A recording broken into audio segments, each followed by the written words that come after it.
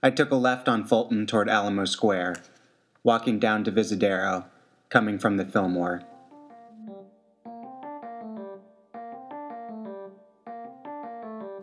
Not in the mood to hike an urban mountain en route to Hayes Valley, I took a detour across a diagonal gravel path that cuts through the small park that is Alamo Square. Hill management is a skill I've acquired over the year I've spent in San Francisco. I was avoiding the steep hill on Hayes Street that is east of Divisadero.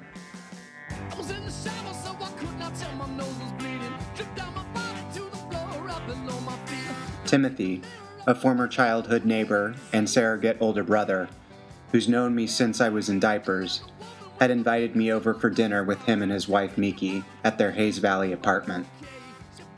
I was eager to talk to him in person. I wanted to get clarification on romantic wisdom he'd relayed in an email. The best advice anyone can give you is to be yourself, he wrote. Don't force things. As soon as you stop caring, that's when you'll meet someone. Because you won't be pretending, you'll just be. And that's the most attractive feature you have. The more you stress over it, the less likely it will happen. The first date I ever had with a man came not a month into my residence of San Francisco, almost exactly a year to the day. As a man of 25 without any dating or relationship experience, I had a lot of catching up to do. Over the past year, I'd been a fast study on first dates, but not relationships. Over 20 men, 2 kisses, a short fling, and a year later, I was a pro at procuring dates from dating websites and finding common ground and chemistry over coffee or a beer. But my success at developing relationships was severely lacking.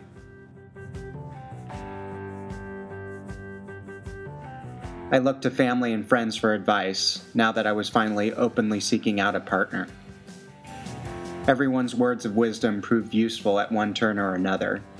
However, I found many times where I could not quite piece together all the advice that was given into one cohesive strategy. It's felt all the more difficult because I am not discernibly gay in my personality or external qualities, nor are the guys that I tend to be attracted to. In the sexually segregated society that we live in, I feel my options are far more limited than heterosexuals or more stereotypical homosexuals.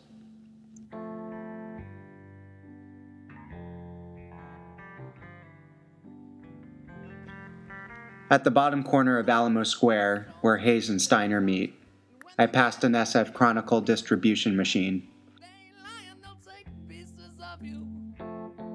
It displayed the paper with the day's headline, Obama First Sitting President to Support Gay Marriage.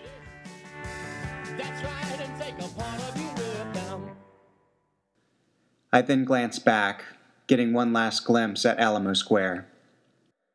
The view of Victorian homes and city skyline parallel to the park were featured in the opening credits to the 90s Uber PC sitcom Full House. I've always defined convenient ending monologues that wrap up stories as Danny Tanner moments.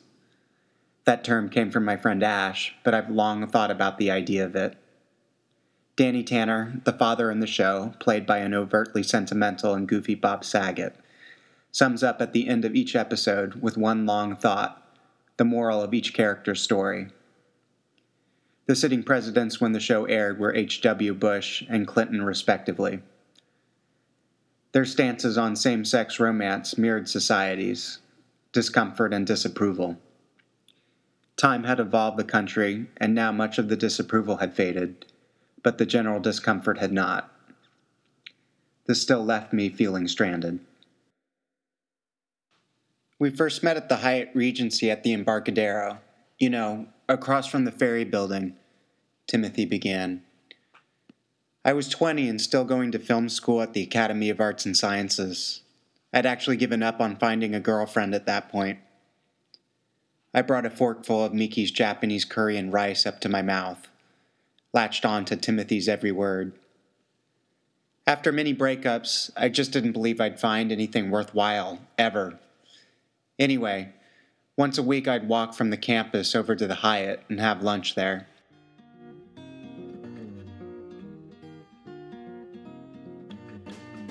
For a couple weeks in a row, I saw this cute girl off in the corner, sitting at a table taking lessons of some sort. Slow down, you move too fast. I looked at Miki and asked, "What were you doing there each week?" She had to think for a minute. "Oh, I was there for broadcast lessons." Timothy continued.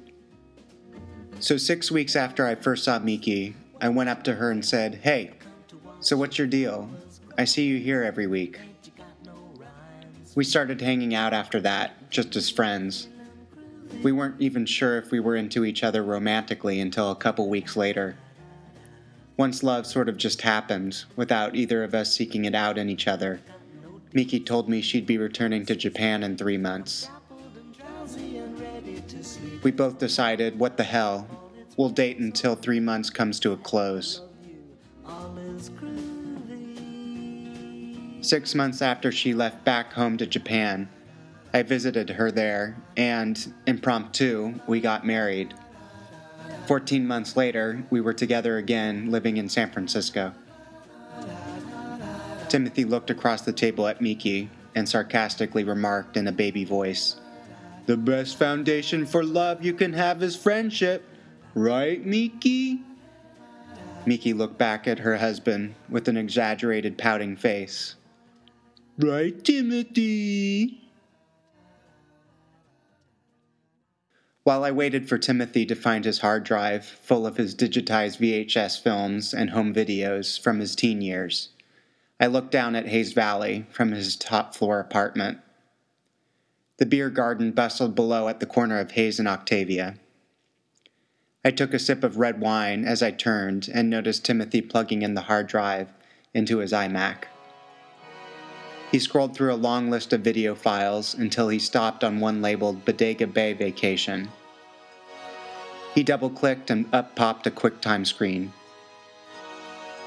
It was our two families on vacation nearly 15 years ago. Me, Timothy, and Miki hunched over the computer, laughing at the younger, naiver versions of ourselves. I had a high-pitched voice, much lighter hair, and a large gap between my two front teeth. It was my prepubescent self. All these kinds of places make it seem like it's been ages. And tomorrow's sun new building, a scrape the sky. Those were the times not only where Danny Tanner moments were still on air, but also when they seemed more relevant and more profound to me. Love and sexuality were not part of the equation yet. Now the illusion of life as fair and bending toward a certain positive solution was gone. All I could take now were lessons that might help me find some piece of happiness. I said goodbye to Timothy and Miki at the door to their apartment and thanked them for dinner and their stories. Once outside, I set my iPod to Passion Pit's latest release, Take a Walk, and set forward down Hayes Street, back home to the Fillmore.